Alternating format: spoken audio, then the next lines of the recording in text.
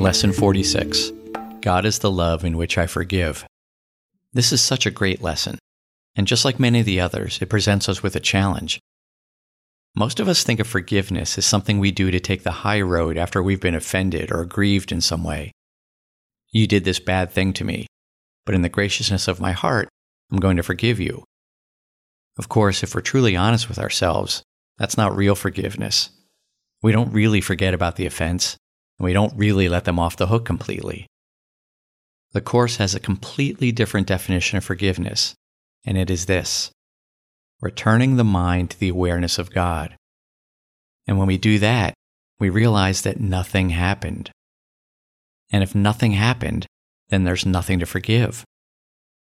This lesson starts off with this line: God does not forgive because he has never condemned.